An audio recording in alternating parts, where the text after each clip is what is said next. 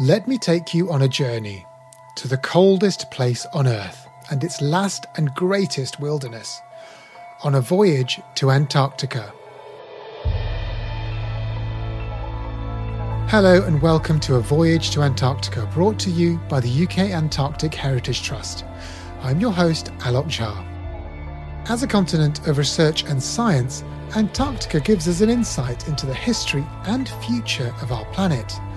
But the research happening there is also revealing the secrets of our universe. So this week, we're going to Antarctica and far beyond with space plasma physicist Dr. Susie Imber. Susie is an associate professor in space physics at the University of Leicester. She's currently involved in the Bepi Colombo mission to Mercury, which launched in 2018 and will go into orbit around Mercury in December 2025. She's also a high-altitude mountaineer. Since 2014, she's teamed up with highly acclaimed mountaineer Maximo Kausch, first to discover and then to climb dozens of the most remote mountains on the planet.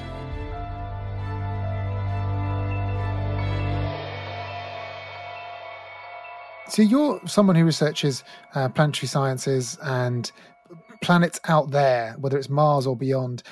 What's your interest in Antarctica?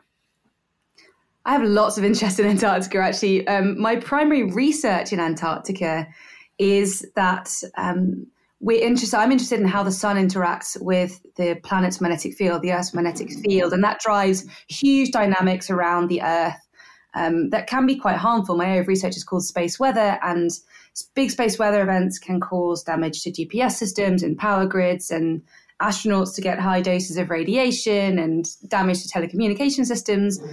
And it also drives the aurora, which is the sort of wonderful light show that we see at high latitudes. We often call this the aurora borealis or the northern lights. And we see them over northern Norway and Canada, those kind of regions. But there's also an aurora in the south as well called the aurora australis. And the Antarctic continent is the perfect place to observe the aurora australis. And by looking at the aurora, where it is, how intense it is, and how it moves, we can understand the coupling between the sun and the solar wind and the Earth's magnetic field. So that's my interest. And, you know, in terms of how long this kind of work has been going on in Antarctica, sort of space science, what's the sort of connection between the space science and Antarctica? In terms of my area of research, it's been going on for decades, actually, and we have lots of equipment down there. So we have cameras, all-sky cameras that look up and are measuring the aurora from different locations. But we also have a huge radar system down there built at the British Antarctic Survey base. And so we've got loads of equipment, and that equipment's been there for a long time. One of the problems that we face is that the location where the radar is on a particularly unstable portion of the ice shelf. And when it starts to break up and we think we see cracks in the ice, we quickly have to drag the radar to a different place, to a place of safety and set it up again. And it's massive. So, we have these issues associated with our equipment. Now, being in Antarctica, getting to Antarctica, working in Antarctica is not at all an easy thing to do. But I'm guessing that the reason you do it is because the conditions there are particularly good. You talked about how you can see the southern lights, the aurora australis, but is there something about the conditions there in Antarctica in terms of the sky or the positioning of the on the Earth that allows you to do your work particularly well? Yeah, so for my work, you need to be at high latitudes in the northern hemisphere or the southern hemisphere. And if you want to go south to look at the differences between the aurora borealis and the aurora australis, or the northern and southern lights, then you have to be on land, and the only continent we have is Antarctica. So it's exactly its position relative to the south magnetic pole that's important. But for many of the other aspects of scientific research that are going on, Antarctica is ideal for a range of different reasons. So, for example, if you're interested in positioning telescopes in Antarctica, you might do that because it's a region of dark skies, it's a very transparent atmosphere. In some regions, there's very low wind conditions. So it's ideal for observing space at just a fraction of the cost of actually going to space with your telescope. Another example is IceCube, which is a neutrino detector, and that's buried deep underground under the Antarctic surface in the ice. and it's designed to detect neutrinos. And these neutrinos come from supernovae and other explosive events in the universe. And neutrinos are really hard to measure. They mostly just pass through the planet and they don't interact with anything. But the way this instrument works is that the neutrino collides with the nucleus of an atom in the ice, and it gives off a little bit of light, and we see that light. So you need this sort of a large area, huge volume of totally dark space that's also transparent, and the ice underneath Antarctica is the perfect place for it. So there's a huge range of research going on down there. With the neutrino experiments, I'm guessing also that one of the reasons it's good to be in Antarctica is that you have fewer bits of noise around. So, you don't have potential random signals from human-induced activity or buildings or lorries or anything else that might sort of swamp any tiny signal that is a real neutrino. Yeah, you're right. So you need complete darkness because you're looking for tiny, tiny flashes of light in the ice. And so, being deep underground, these experiments, they're always underground. Sometimes they're underground in huge mines underground, for example, in Italy and other places too. So, they have to be underground. So tell us some of the big insights that have come from looking at space from Antarctica. What kinds of things have we discovered because of these really complicated experiments in very faraway places? Well, actually, kind of to extend this a bit more than just looking at space, I wanted to bring up something that actually was in the news just a few days ago to do with a new discovery in Antarctica. And it's not to do with space, it's to do with Earth. They reported just a few days ago that the British Antarctic Survey drilled through a thick ice shelf, about 900 meters, dropped a camera down, and they were looking for kind of mud on the seabed. And they found a boulder with sponges growing there and a load of unidentified creatures. And these things are completely isolated in darkness and temperatures of -2 degrees. And they suspect some of them might be thousands of years old. They've never seen some of these species before. So basically everywhere we look, we see exciting discoveries in Antarctica. In terms of the research that I do, we have made huge steps forward over the last decade or two, combining the ground-based signatures that we get with our radars and looking at the aurora from the ground with spacecraft measurements. So we've got some spacecraft going around the Earth measuring the in-situ conditions up in the ionosphere, which is sort of above the atmosphere.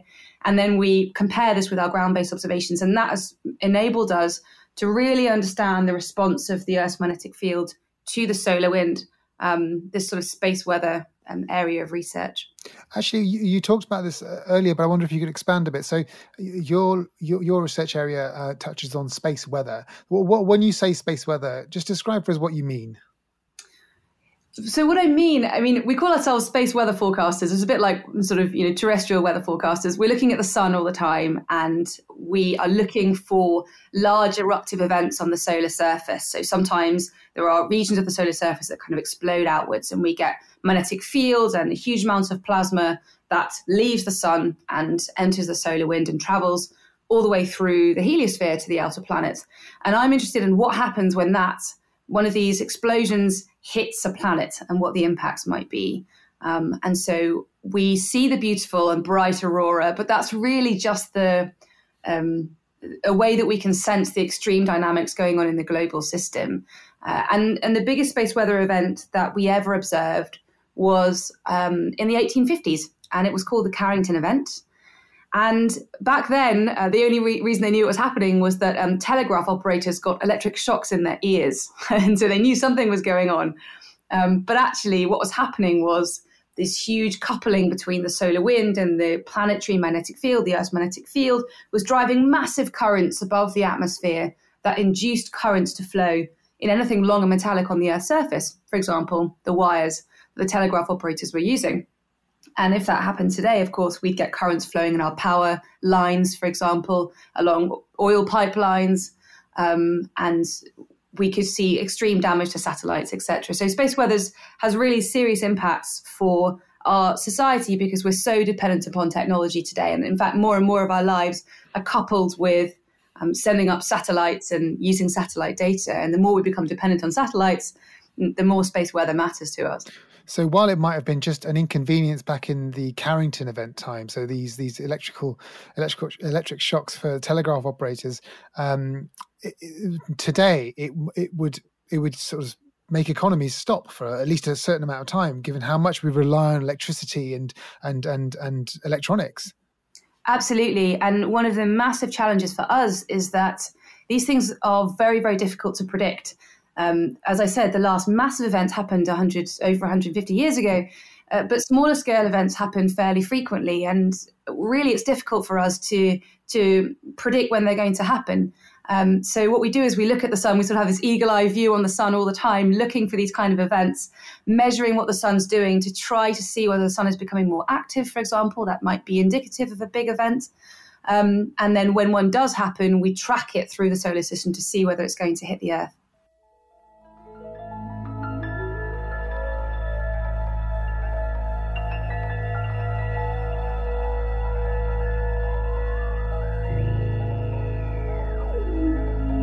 Another piece of, I suppose you call this planetary science research, is the appearance of meteorites on Antarctica. I mean, most of the meteorites we know of on Earth that we use to study the rocks from the rest of the solar system, they're found on Antarctica, isn't that right?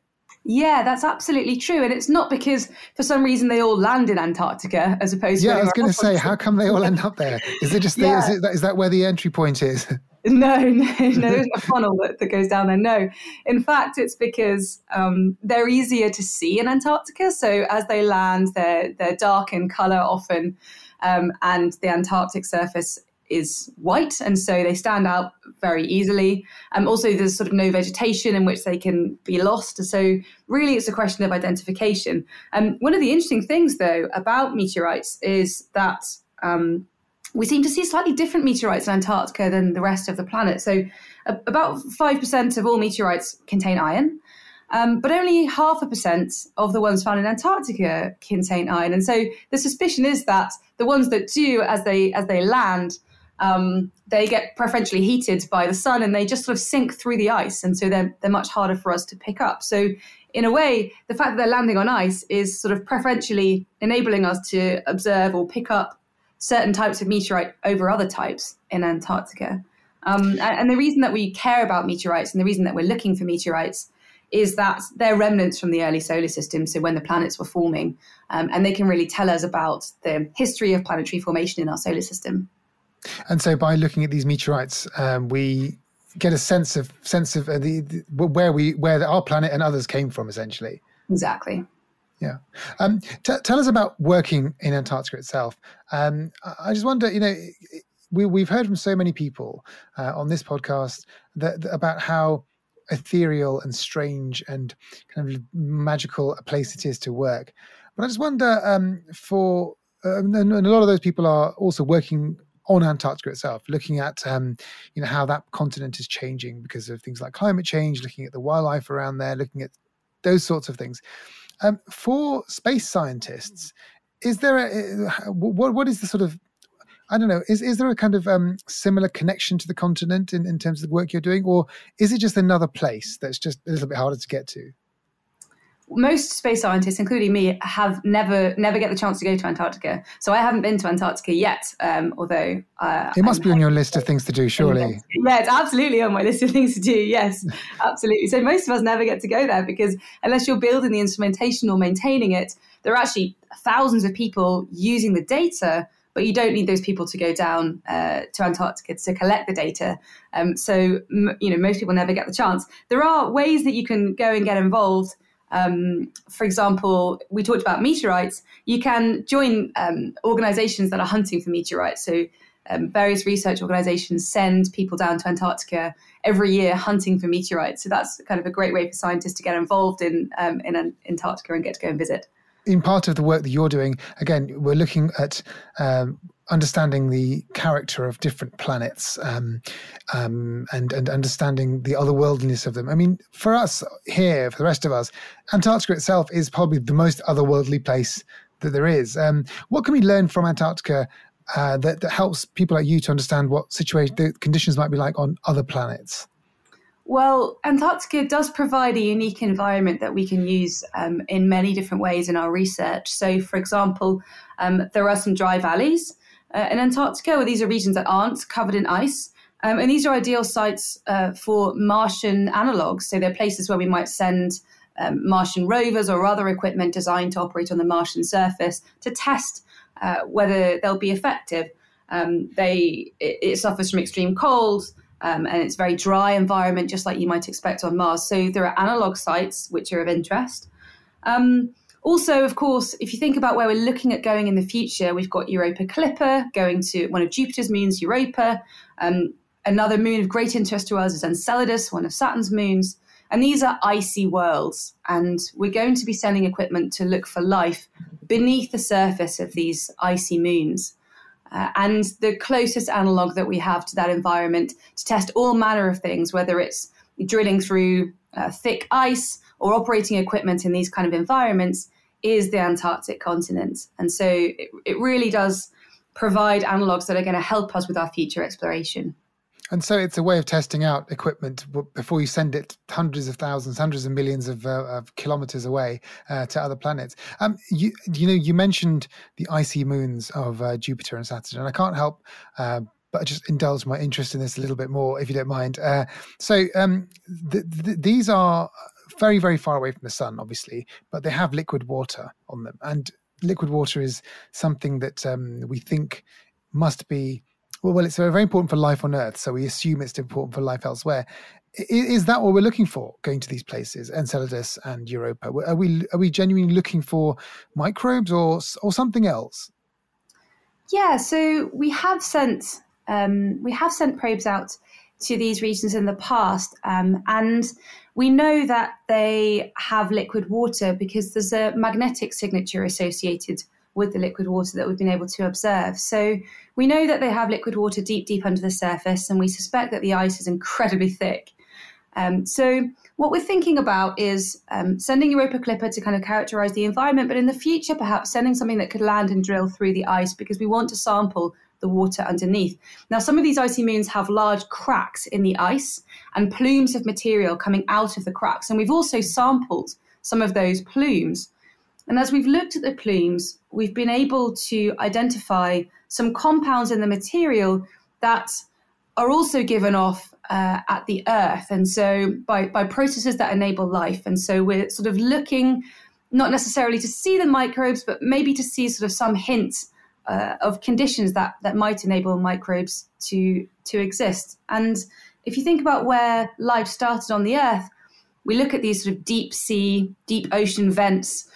At the bottom of the sea, they never see the light of the sun. The environment is incredibly hostile down there, and yet life flourishes. And so that's the reason why we suspect that life may also flourish deep under the surface of these icy moons. One thing I will say about the water, though, is it's not the kind of water that we see on the Earth. It contains a lot of impurities. And so we also want to kind of sample the water and find out a bit more about its pH and about the impurities in the water to also assess what kind of life might be able to survive there. Which is all incredibly exciting. The idea of looking for life beyond Earth is something that I think is going to be increasingly interesting and reported on in the coming years.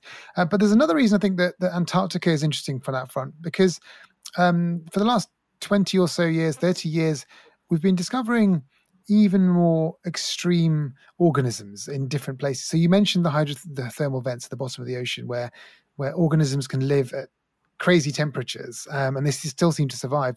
But Antarctica itself has shown us that there are all sorts of organisms that can live in very, very extreme conditions there, which again give us the hope that they might exist elsewhere on other extreme conditions on other planets or other moons or anything. I'm just curious how that has impacted the places we sort of send probes or look for life or look for signs of life elsewhere. It certainly has. So the only thing that can help us in our search is looking at the most diverse forms of life on the Earth and then trying to find out if there could be parallel environments in other places. And so Antarctica clearly is a prime example of this. There are bacteria and other small organisms surviving in the most unlikely places in Antarctica, whether that's in pockets of water cut off from the rest of the world for thousands of years, or, as you say, under the ice completely, under high pressure environments. So, yeah, looking for life elsewhere, we really have to look at what we can see on the Earth first and then try to understand how life can survive here. Of course, we are assuming that life elsewhere in our solar system has evolved along similar lines to the Earth when we make these assumptions. And you have to start somewhere. And this is where we start. But of course, that's an assumption that may be disproven. The exciting thing about all of that, I think, is that as much as you might try and define life on Earth and its various multifaceted forms, and you think, well, these are the conditions it must exist in. As soon as you find more extreme conditions, life somehow finds a way of existing there too, whether it's incredibly salty or there's not much water or there's not even any sunlight. They exist everywhere, which gives me optimism, at least anyway, as an amateur. It gives me the optimism to think perhaps life finds a way of surviving in all sorts of other places elsewhere as well. I mean, we've even found examples of organisms that can survive space. So we've sent things into space and brought them back again, and they've survived that journey. So yeah, absolutely. That's terrifying. Terrifying. What is this thing? What is this thing that can survive in space? These there's things called nematode worms, for example. There's actually a few examples of organisms. What worries us at the moment, in fact, is planetary protection. So when we're thinking about sending something to another planet, this applies to Antarctica as well, interestingly. But particularly if we're sending equipment to Mars, we're really worried about decontaminating that equipment so that when our equipment arrives at Mars, we don't populate it with a load of organisms that have come from the Earth. So we have to be really, really careful. And now, with the recent arrival of Perseverance, and Perseverance is designed to cache samples that will be brought back to the Earth again, one of the real hot topics in our community is what will we do with those samples when they return to the Earth? Because we don't want the opposite to be true. Will we contaminate our own environment with samples that have come from Mars? And the same certainly is true for Antarctica. We don't want to contaminate the Antarctic continent with anything from other regions of the Earth's surface. So planetary protection is an essential part of what we do. Hello, I'm Camilla Nichols, CEO of the UK Antarctic Heritage Trust, and I hope you're enjoying the podcast so far. We work to preserve and protect Antarctica's unique heritage, from the historic huts of early pioneers to the amazing discoveries in climate science. And our mission is to inspire current and future generations to discover, value and protect this precious wilderness. The pandemic has had a significant impact on our work, and we need your generosity now more than ever.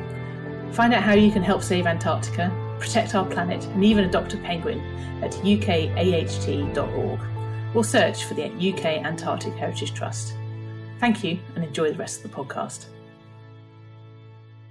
What kind of work are you going to be doing with projects in Antarctica in the coming years? What excites you the most? There's a couple of things actually that I'm excited about. One is this project I'm involved with called Homeward Bound, which is an international leadership program designed to bring together women who are scientists and policymakers who really care about climate change and our environment. The idea is to make a network of people who combined and together will be able to lead the fight against climate change. And the culmination, it's a leadership training program in essence, but the culmination is a voyage to Antarctica as a group. And that voyage was supposed to happen in November. Sadly, of course, with the coronavirus pandemic, it wasn't possible for us all to go to Antarctica. But we have high hopes that we will be going in 2022. So I'm excited about that because that's my first opportunity to go to Antarctica. Can I just ask, have you always wanted, I mean, of course, right now, we talked about this, you do want to go to Antarctica, but I'm just curious where your interest in that continent came from. Have you always wanted to go, or has it come from the fact that this is where you can do the best research of the kind that you want to do?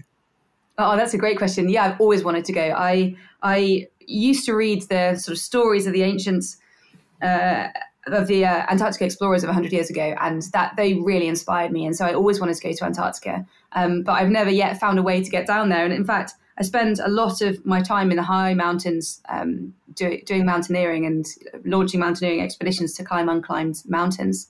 And there are lots of unclimbed mountains in Antarctica, actually. So I have a real dream to go down there with a mountaineering expedition one day.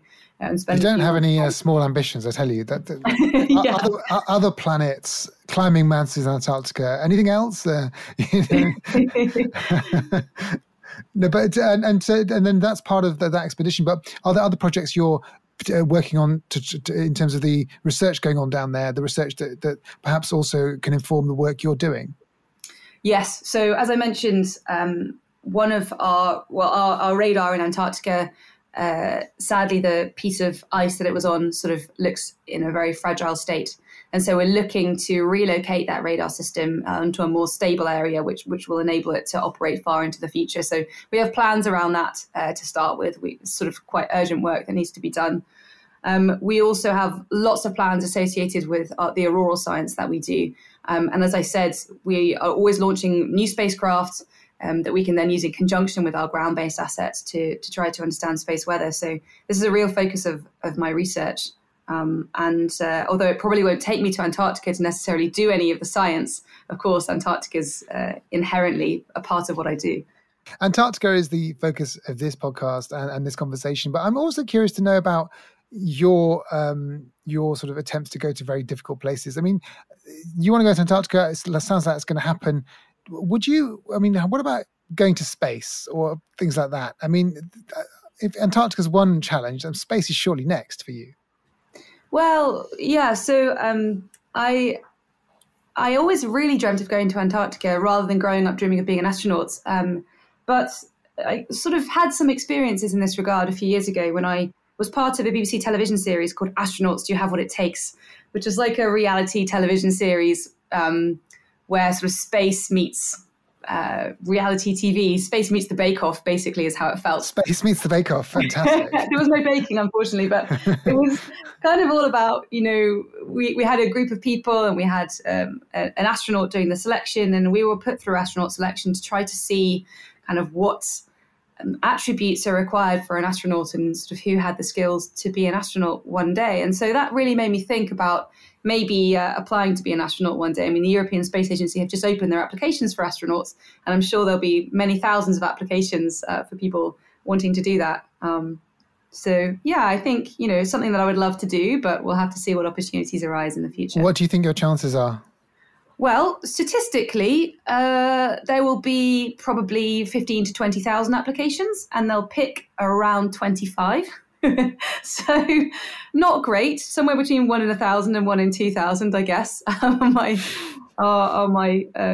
Is the likelihood of me getting there. But having said that, there are a number of qualifications that will probably automatically rule out some of the people who apply in the first round. So I should have all the qualifications that they require. It's just a case of really whether I'm the kind of person they're looking for. Well, I'm incredibly excited for you. I think that the idea of going into space would be something that definitely I would dream about. But I'm far too old and unqualified for that sort of thing anyway. Now, I think part of my reasons for becoming a journalist was because that way I could ring up NASA and say, hey, do you mind if I go on one of those astronaut training programs just for a day to write about it? That's the closest I was ever going to get, unfortunately. Although having said that now, there are lots of private space companies that will take people up. I mean, Virgin Galactic and others. So even if one doesn't become an official astronaut, there are potential for the people to go into space in the next 10 years. I mean, that must be exciting too.